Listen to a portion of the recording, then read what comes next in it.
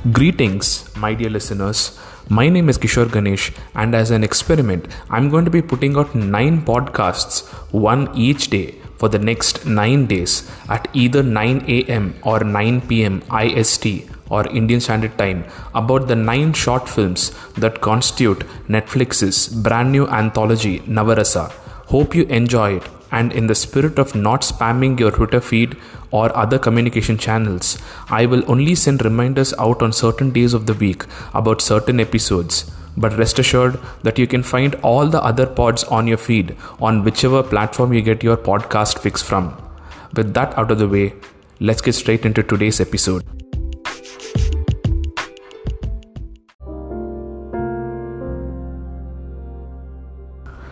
The first film of the anthology is based on the Rasa of Karuna, which represents both the emotions of sorrow and compassion, apparently.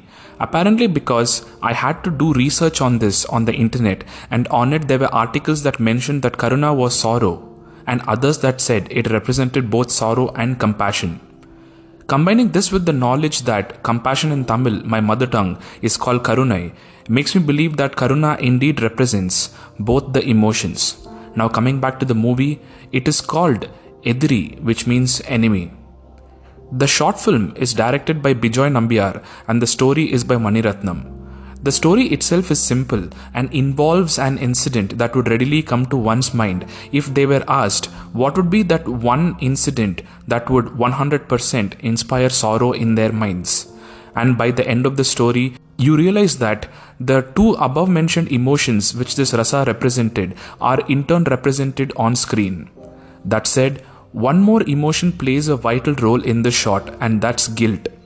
And it is this emotion, guilt, that makes me doubt whether one of the characters in this film is actually showing compassion, or instead is it stifled into a state of paralysis by the guilt that it's experiencing. Moving on to the performances, the 3 actors who play the 3 main characters, Vijay Sethupathi, Revati and Prakash Raj, have all done a great job.